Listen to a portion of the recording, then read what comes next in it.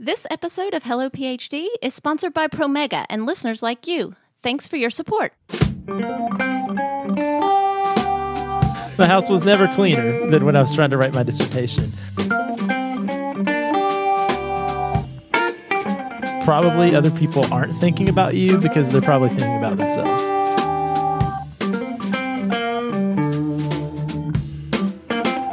Welcome to Hello PhD, a podcast for scientists and the people who love them. This week, we give you practical strategies for dodging distractions and getting back to work. Stay with us.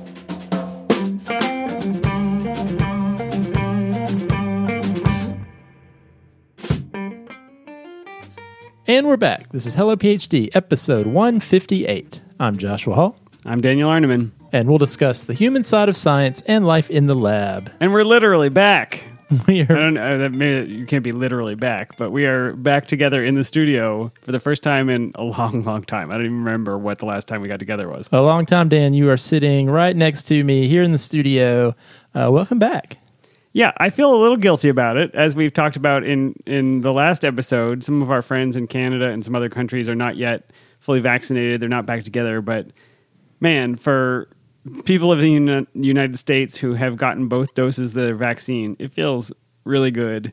And I don't know about you, Josh, but it took me zero time at all to get used to just being out in the world again. Yeah, it is totally great. And I feel like as we're going into summer, we're slowly easing back into the normal life that we had before.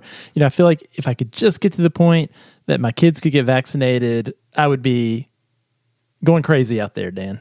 I 100% agree. I still do wear a mask when my kids are going into places, which is rare, obviously. But if they have to wear a mask, I'm going to wear a mask. I get a few odd looks now. I did some traveling this week. I traveled through a few states toward Pennsylvania. I went to West Virginia and Virginia.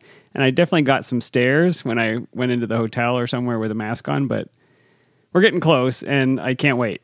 Absolutely. Well, Dan, in celebration and honor of you being back here in the studio in the flesh with me, we have a special beer. This is the Boulevard Brewing, and Boulevard is in Kansas City, Missouri, the Saison Brett. And this is a dry-hopped farmhouse ale with Brettanomyces. And Dan, this is a big bottle, so I knew the only way we could share this one is to be back together in person. So I'm glad we can share these big limited release bottles once again, because that's something we couldn't do during COVID. Yeah, and I'm really enjoying this. So you got a Saison, so that's celebratory for me because, you know, I've been into the Saison recently. You're going to have to tell me about the Brettanomyces because I thought that meant sour beer. I thought that was an indicator. Yeah. Or is that the funky beer? No, you're right. So Brettanomyces is a wild yeast and often is associated most recently with sour beers. So I wasn't really sure what to expect from this one. This is a limited release from Boulevard, and it says on the bottle that the Brettanomyces imparts an earthy flavor. So I was really curious because this is based on the recipe of Boulevard's probably most popular beer, the Tank 7. And Dan, I don't know if you remember this, but we have had Boulevard Brewing Tank 7 on the show before. I recognize the Boulevard logo, so I assume you're correct. Yep. It was back in episode 8 in August of 2015. You've got to be kidding me. In your basement. It was in those days. No way. So I probably saw it that one day, and then I probably added it to the ethanol map on our website, and that's the last time I thought about it. Yep, that's right. That's right. Well, Dan, so tell me what you think about this. So this is the Tank 7, which is not a sour beer, but now we have this wild yeast, this Brettanomyces. What do you think of this one?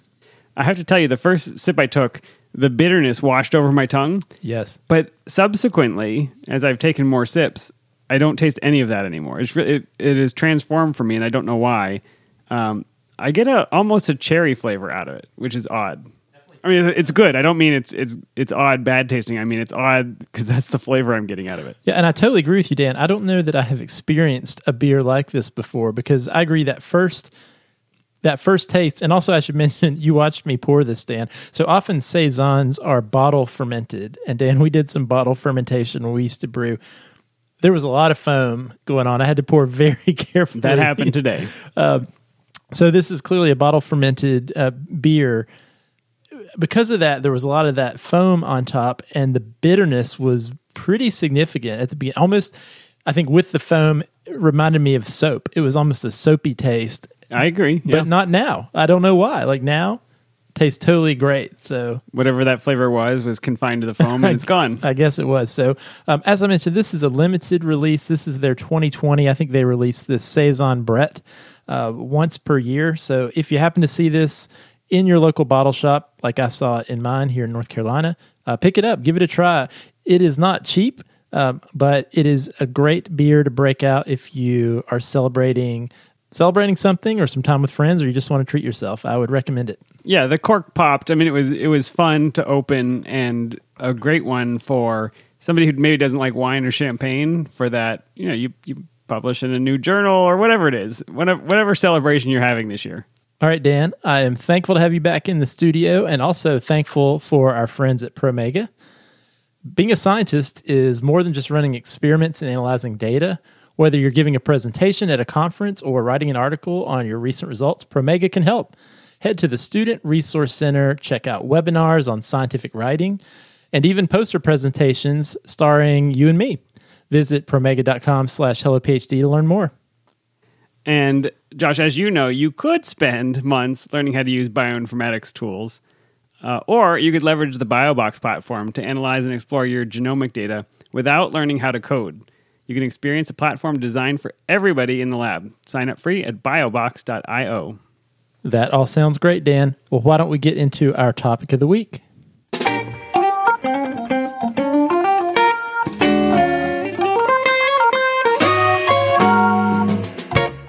All right, Josh. Well, I was cruising through academic Twitter, as I am known to do occasionally, and I saw an article that we missed way back in kind of the beginning of the pandemic, and it's an article in the London School of Economics and Political Science Impact blog, and it was called 5 Strategies for Writing in Turbulent Times.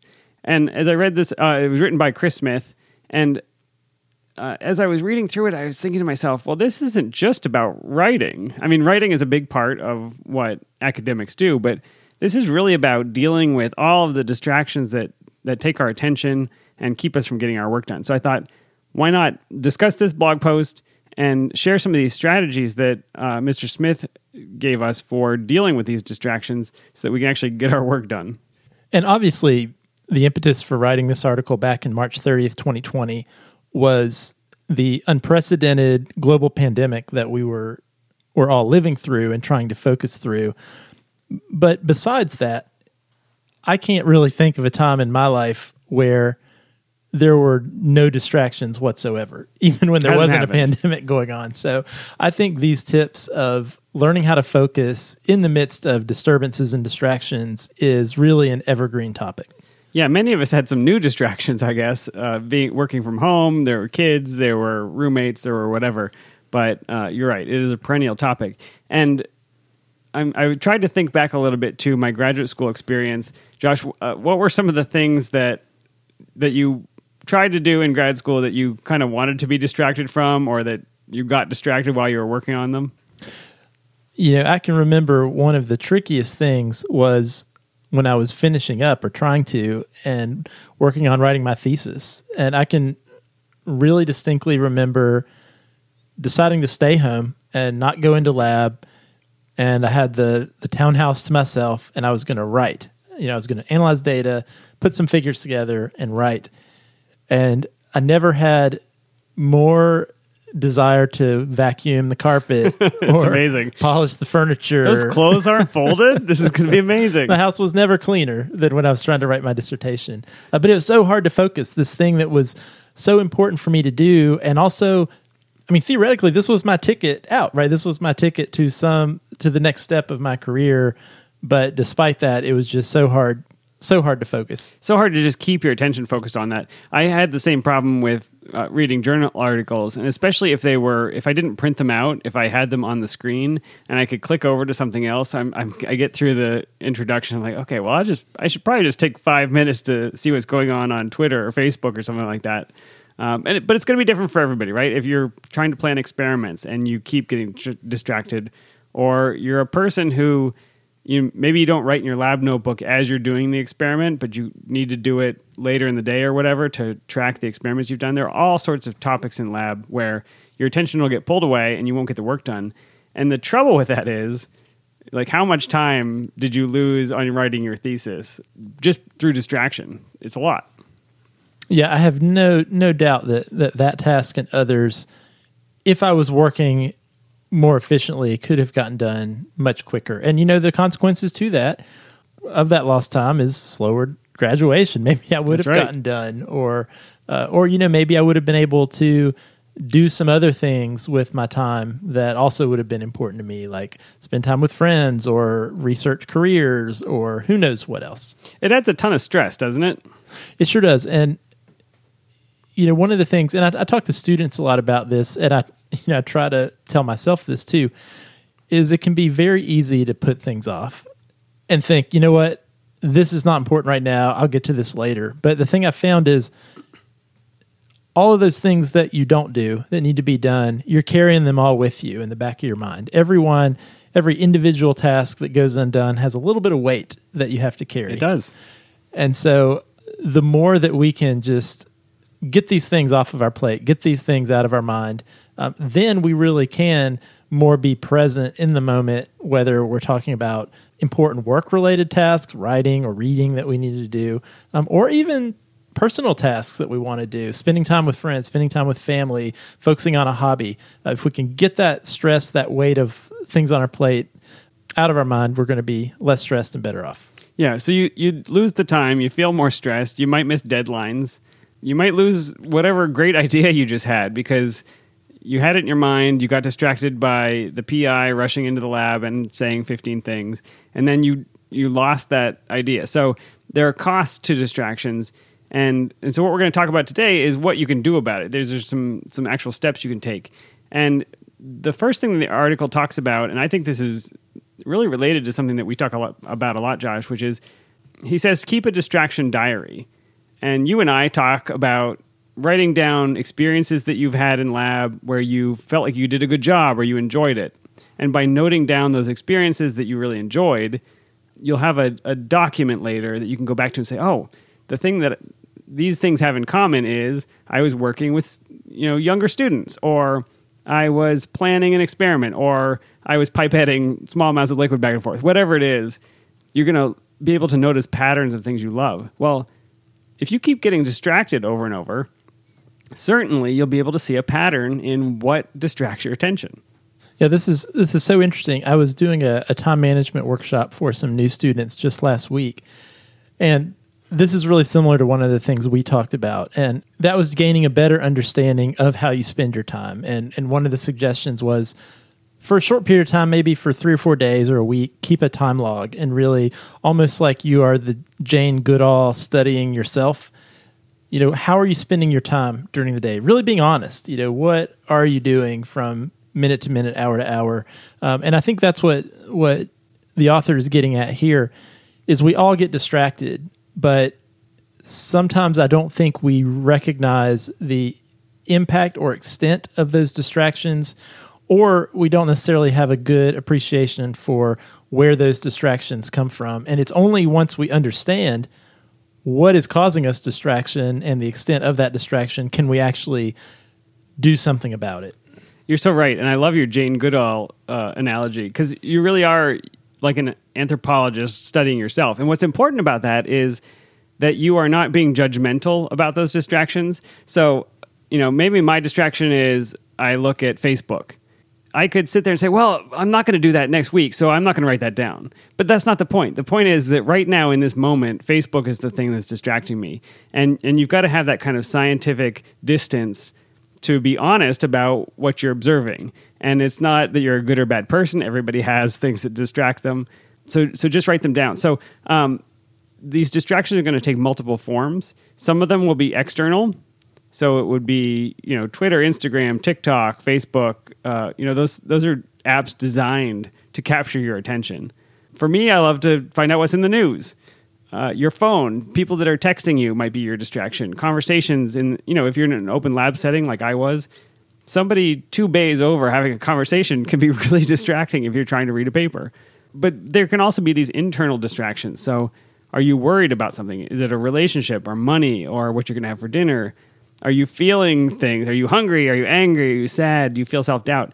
Those are some internal distractions that can take your focus away from whatever it is you're trying to accomplish. And I think some of those internal challenges are the important ones where you might experience some self-discovery if you take the time to be intentional of assessing what is pulling you away from the task at hand.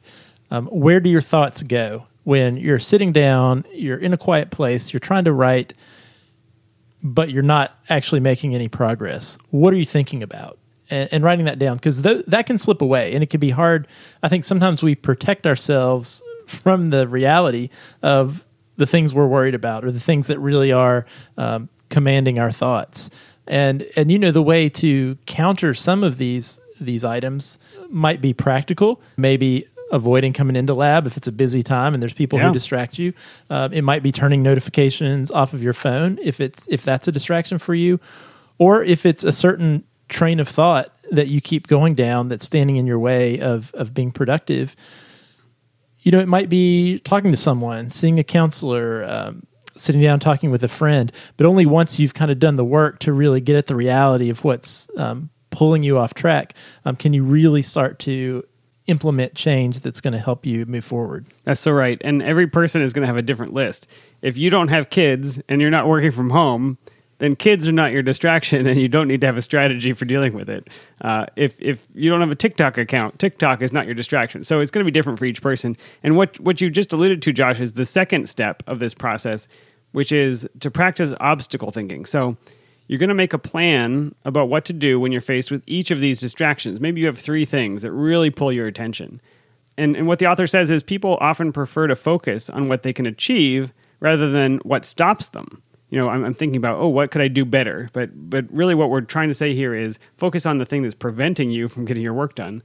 And when you think about the likely blocks and barriers ahead, you're better placed to navigate them when you meet them. So what he suggests is to brainstorm. If Instagram notifications are your thing, if that's the thing that every time it buzzes, you pick it up like a Pavlov's dog, there's a lot of things you can do. And you're going to choose a strategy. So you can turn off the notifications. You can leave your phone somewhere. Give the phone to your friend. Turn off the phone.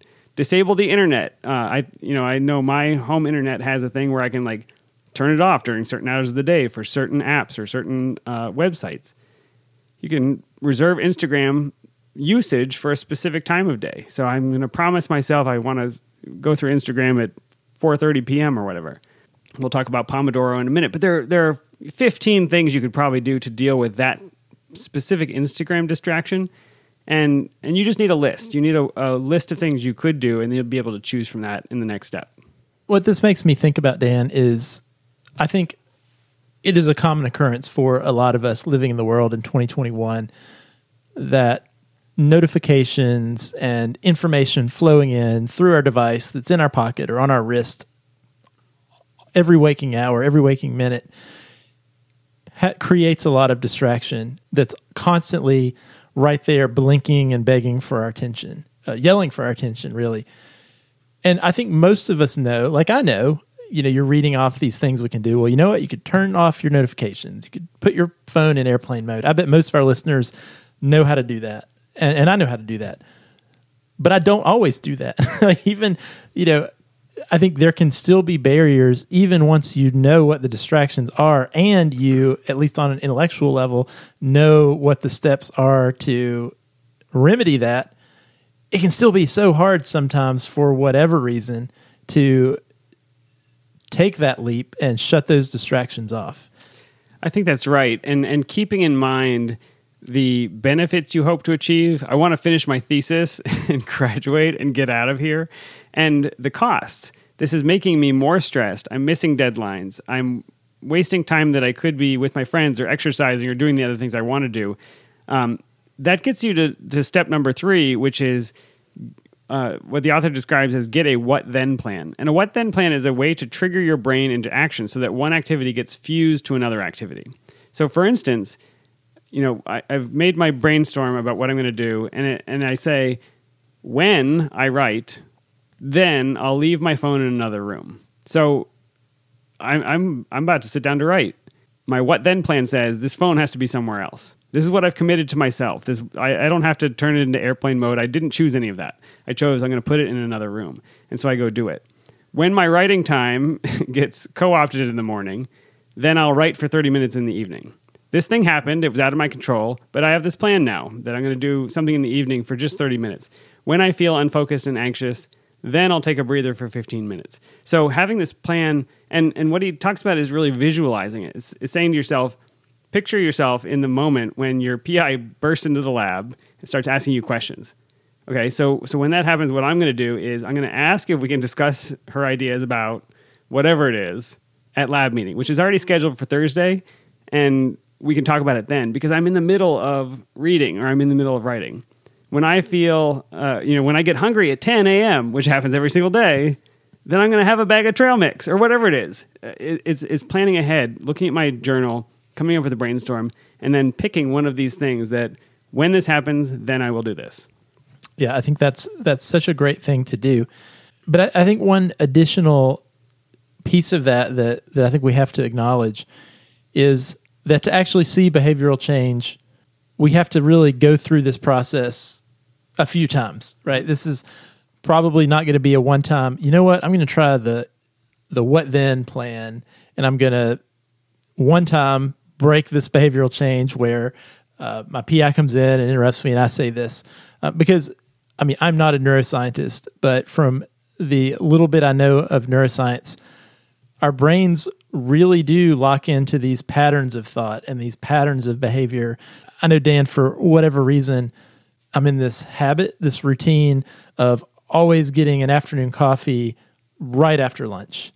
And it's amazing what my coworkers joke with me, because if we eat lunch at 1 o'clock and I finish lunch about 1:30, 1:45, like, let's go get afternoon coffee. But there have been a couple of times we eat lunch early at 11:30 and finish up about 11:45, 11:50 in the morning. I'm like, all right, time for coffee. Let's go get our mid-morning coffee. Yeah. It really has nothing to do with the actual time of day. It's just I'm locked into this behavior. And I remember hearing somewhere that to experience true behavioral change in anything, you have to really stick with an alternate behavior for, I don't remember how long it is, 2 weeks or 3 weeks or some amount of time before you actually see it. So I think we really have to, when we're implementing some of these things, really be intentional with ourselves for a few weeks, right? This is not just a one-time thing, and then suddenly we're going to see new behavior. Yeah, but I think it's like any kind of mindfulness where you're the victim of it as long as you're not paying attention to it. Mm-hmm. So I get distracted by this, I get distracted by Twitter every day, but it's only because I don't realize it's happening. It pulls me and I click on it and it's exciting, and then I forgot what it was I was working on. As soon as I've documented that, and then I've come up with some ideas, and then I say, when I am writing, I can't have Twitter. I can't have my Twitter tab open in my browser if I'm a person that browses Twitter on the web. Whatever it is. So now I'm in a situation, I'm writing. Twitter can't be open, because if I see the little notification at the top that says there's a new tweet, I'm going to click on it. I'm like you, Josh. I can't help it. But there's some other things that he recommends, one of which I think, Josh, you've done, which is to use constraints. And what he means by this is, as you get through schooling, you have fewer external structures that help you organize your time. So when you're in kindergarten or anywhere through 12th grade, every minute of your day is planned for you. And you have a little bit more independence as a college student, but in grad school, your time is your time. And if there's going to be a structure, it's going to be you that puts it in. And so we talked a little bit about this with Hugh Kearns a few months ago back in episode 154, How to Plan Your PhD. But for smaller tasks, you can put these little barriers around what you're trying to do. And one great way to do that is with the Pomodoro technique. Josh, we talked about this in episode 15, but why don't you refresh us on what the Pomodoro technique is if people haven't heard of it? Yeah, sure. So the Pomodoro technique really is about the power of focus to get things done. And it turns out that even those of us who think we are amazing multitaskers, the reality is that the human brain doesn't necessarily do multiple things at the same time, but we switch back and forth to different tasks, and there is a cost. There is a time required for us to refocus. So the Pomodoro technique is about focusing on one thing at a time. Pomodoro comes from the Italian word for tomato, and if you can imagine those little tomato kitchen timers that you twist, and they are mechanical and they count down some amount of time, let's say 15 minutes or 20 minutes. The idea is that you set a timer for a short amount of time, maybe 15 or 20 minutes. It's not long. No, it's not long, and you focus on one thing for that period of time, 15 or 20 minutes. So let's say I need to work on writing my dissertation. That's something or I need to work on putting this figure 2 together. So you say, okay, well, for the next 20 minutes, I'm going to do nothing but focus on this figure. I'm going to go to a quiet place. I'm going to turn off my phone. The world's not going to burn down in 20 minutes, hopefully. What you find, and I will say too, you Dan, start the timer. I mean, it's either on your computer or it's a physical timer. You physically There's something start about a timer. having that. That's right. You start some timer, and you don't do anything else except work on that one task that is important to you, right? And if your phone buzzes, it won't, because you don't have it. Oh, I see. Right, unless it's buzzing because your timer ends, right? And I love the Pomodoro technique. This is one of the few time management techniques that I have personally used that has been really effective for me. Because what I find often happens is I will say, all right, the next 20 minutes I'm going to work on this task. At some point, you do transition over into focused mode from distraction mode. I feel like we all, when we start a task, we're very susceptible to distraction, especially in that first 5 minutes or so, right? Our brain is just looking for those notifications, looking for that conversation to get involved in. But at some point, we do transition. And so what happens to me more times than not is that timer goes off at 20 minutes, and I just keep working because I'm in it now. I'm on a roll at that point. But even if not, that's fine too, because you've said, all right, 20 minutes. The other thing that can happen too is I will often be surprised how much I get done in 15 or 20 minutes if I truly have focused on that one task. It's really amazing. Things that you might think are going to take you an hour to do, maybe they take you an hour to do when you're in the midst of your normal distracted state. But when you really are in a quiet place or buckled down or you've eliminated distraction, you're focused for 15 or 20 minutes, that might be all the time you need to get it done. And so I'm a big proponent for the power of focus to get things done. And I think at the end of that 15 or 20 minutes, whatever the Pomodoro timer tells you, you reward yourself, don't you? You take some kind of small break to give yourself that little juice, the little dopamine hit of checking Twitter or whatever it is that you love to do. Yeah, that's absolutely right. So you might actually plan out during the next hour, for 15 minutes, I'm going to answer these emails. For the next 15 minutes, I'm going to work on this figure. For the next 15 minutes, I'm going to do this other thing. And then for the last 15 minutes, I'm going to grab my phone and see what's happened in the world of social media or text my friend or whatever it is. But the point is, you're being intentional with your time. You're not just, you use the word mindful, Dan, you're not just letting that time slip away without you having control over what you do. Yeah, and so Pomodoro is just one way of putting constraints on these tasks that give your brain just some guide rails, some way to stay between the lines so that you know where the endpoint is. But you can also, I think Hugh Kearns talked about this, you can write a paragraph a day. You're writing your thesis, I'm going to do this a small piece at a time. Or maybe I've got a paper, I'm going to do one figure a day. I'm going to spend 10 minutes twice a day to update my lab notebook, because that's something that I really get distracted from. I don't want it to be 45 minutes of straight lab notebook, because my brain can't do that. But 10 minutes twice a day is going to get me further than if I try to go for an hour and I just do none, right? Because I read Twitter. Yeah, and the reality is spending 10 minutes or 15 minutes a day working on a specific writing, whether it's a lab notebook or an upcoming paper you want to write, that's better than the 0 minutes that Exactly. might be the reality, right? Which were, for me, more days often than not. Negative 50 minutes. I mean, how many days did I have work on writing this thing on my to-do list, and then I get to the end of the day and I feel guilty because I didn't do anything, right? But I think I set too big too intimidating of a goal for myself, right? Like I'm going to block off, and I've been guilty of this too, Dan. I'm going to block off 4 hours tomorrow afternoon, and I'm going to just get this thing done. But I would have been better off. Right? It's the how do you eat an elephant one bite at a time philosophy, right? If I would have just said, you know what, I'm going to work on this 30 minutes uninterrupted each day, Monday through Friday, I probably would get way more progress than clearing my whole schedule on Friday to say that I'm going to work on it all day. Yeah, I'm thinking back to the negative time that I gained in grad school. And I think a lot of times I would need to be focusing on an experiment because I wanted to be distracted for various reasons, largely because I was unhappy. But I would be pipetting something, or I would be trying to do some experiment that I needed to repeat.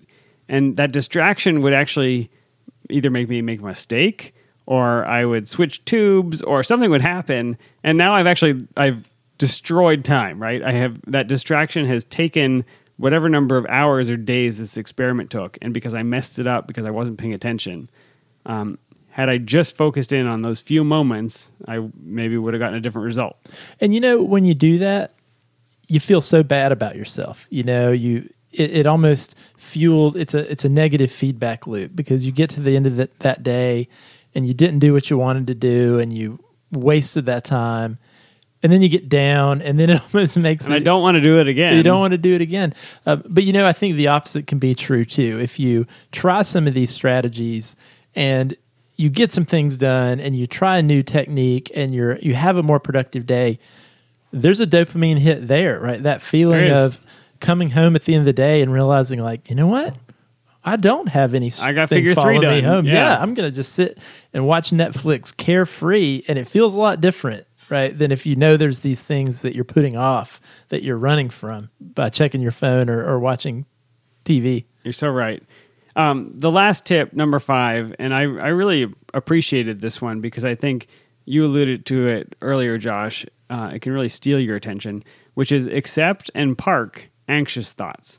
So you're doing this focus time, and you've shut out all the external distractions. Maybe you've shut off your phone, your PI is nowhere in sight, but your mind is going to try to introduce these anxieties and worries. I'll never finish on time. This writing is terrible. My PI is going to scream at me. You're pulling in this anxiety or these worries or these internal thoughts that are taking away your focus. And it's not it's not anybody else's fault, right? It's just the monologue that's happening in your head. And so what the author talks about here is there are practical worries. There are things you can do something about. There's some action you could do to resolve them. But then there are these hypothetical worries. They're the what ifs. Things that may or may not happen. My PI may or may not be really angry at me. They may or may not scream at me. But there's nothing I can do about that right now. And yet still I feel the stress of those hypothetical scenarios that my brain is conjuring up. And so what he suggests is as these worries arise during your work time, again, write them down, save them up, and then find some time. Set aside 20 minutes and call it your worry time, right? And at worry time, you set the timer, your 20-minute Pomodoro timer. A worry Pomodoro. Your worry Pomodoro. It's like a rotted tomato. But during this 20 minutes, go through these worries that you wrote down one by one and ask yourself, is there any practical action that I could do to change this? And if not, cross it off. Right? Worrying about it is not changing it. And you can't think of anything to fix it. Therefore, it is not worth the time and attention that you're giving to it. Hard to do, easy to say. What do you think, Josh? I think that is hard to do, but I think it's important to do. And so seldom do I think we tangibly name the things that we're anxious about, the thoughts that are creeping into our mind. I can remember having a friend in grad school, a fellow grad student, who we were having a conversation, and the student was so anxious that this member of her committee thought she was stupid. And we're having this conversation, and it was really getting to her. She thought, like, this person really pulling on her mentally. I know this person thinks I'm stupid. And I can remember saying to my friend, do you really think that when this faculty member is at home laying their head down on the pillow at night, their thoughts are consumed with, man, you know that grad student in my department? So stupid. So stupid, yeah. It's like, no, of course not. Right? I think so many times we think, especially when anxieties that deal with how we think others think of us, most of the time, not true. I like to take comfort in the fact that I think we are all narcissistic and we're all self-centered. True. And so probably other people aren't thinking about you because they're probably thinking about themselves. That's a great point. And from that practical versus hypothetical, is there anything your friend could have done to make the person think they were not stupid? Not really, except really. getting the work done, right? That's right. And the thing that's distracting her from getting the work done is the belief, this idea that the faculty member thinks she's stupid. So again, it's just stealing your confidence and your joy and your time, and there's nothing you can do about it. Now, if you have this worry like, oh, I need to get this experiment done, there may be some actions you can take. And so having that list, don't try to deal with it in the moment that you're writing your dissertation in that in that 1 second, but write it down. And when you get to worry time, you'll be able to sort the wheat from the chaff. You'll be able to say, these 3 things, what's my next step on them? Because I know I can take action. And these 15 things I can't do anything about. And the idea here is writing them down. You're acknowledging that your worries are legitimate, right? You took the time to write it down and to think through it, but you can park it. You can set it aside into some later date so it doesn't disrupt what you're doing to get your actual work done. And so I think having that ability just in your little notebook, here's my distractions, here are the things I'm worried about, here are the things that give me joy. It's going to be a long notebook, but I think having those written down is going to be really helpful. Yeah, and I can see this being the precursor to then putting together your to-do list, right? You start to prioritize, well, these are the things that I actually can do something about that are important to me. So I'm going to write down now these tangible items that I can do tomorrow or this week or this month to cross those off my list and get those out of my brain for good. I'm glad it's June because those things for me are always like taxes that are due whenever I didn't pay this bill. It's these things that I could do something about, but they just sit in my brain and I don't do them. And then I wait. I don't know. It's that mental overhead. But for graduate students, it could be anything, right? It could be any aspect of your training or your personal life, but don't let them weigh on you. Write them down and deal with the ones you can and park the ones you can't. So true, Dan. As we've been talking about this and when you brought up this article to discuss today, I was thinking about how important it is to talk about this, dealing with distraction, because I think there's really never been a time in human existence where we've been living amongst so many different distractions. We have perfected the art of distraction. Oh, absolutely. And, I may have told the story on a previous episode, but a year or two ago, I came to a realization about my current reality versus my past self. Similar to like we're talking about, I was trying to write this grant, and I was really struggling with focusing. I was struggling with sitting down, getting the work done. I would do what I just said. I would block off large periods of time, but it wasn't helping me make progress. And I was reflecting back on myself as a college student in the late 90s, early 2000s. And it was very common for me to go to a study lounge with my book and my notes and sit there for 4 hours and Are you study. familiar with study carrels? Is that a thing that they had in the library? Those little wooden boxes. Oh, they that you still could have sit in? those. They still have those. Isn't that what they're called? Study carrels? I think so. They're much more fancy now. The ones they installed in our library, they have comfy seats and they have like USB chargers. It needs to be a hardwood chair. The most uncomfortable thing you've ever seen. They have footstools. Like I actually Oh my see gosh. other people asleep. Kids these days. But I was reflecting back on me, my younger me when I was in college, and it was common for me to do this. I could really go and focus on this thing for 3 or 4 hours. And I was like, well, what's different? I'm the same person and not that much time has passed. Why can't I do that today? And I realized one key difference is technology. Back then, Very different. back then I had a desktop computer in my dorm room, but I didn't have a laptop, right? And I didn't have a smartphone. I had a cell phone, but it didn't have notifications. And I just thought of, now I can't even go to the grocery store and stand in line without reflexively pulling my phone out and looking at it. I'm sorry, were you talking? I was playing a video game. And I thought, Could you just say that again? It's a good game though. But I realized it's almost like my brain has changed from the way it used to be. It's rewired where now I'm constantly looking for this hit of information, this information stream, and never. And, when we think about worry too, it used to be in human existence, right? We would worry about what was in front of us, right? Do I have food? Saber-toothed tiger. What are the interactions I actually had, right, that I need to worry about? And now, I'll find myself worrying about, or reading about these random conflicts within a small hobby community that I'm part of that's taking place online. I'm like, why is this in my brain at all preventing me from writing? What is Kim Kardashian going to do tomorrow, Josh? You don't even know. Oh my goodness. We just have so much information and distraction coming at us from so many directions. So I think it's so important that because that's true, we can't just, and I'm not going to just remove myself from the world. I think there are many advantages and awesome things about living in the world we live in today and the information we have at our fingertips. But because of that, we have to be even more intentional and give ourselves the tools to navigate through this world we live in so that we can be productive and work stress-free. Yeah, I think the trouble is that it is now attention warfare, and there are trillions of dollars. There are scientists and academics devoted to taking your attention and figuring out how much of your attention they can get and tweaking algorithms in order to get more of it.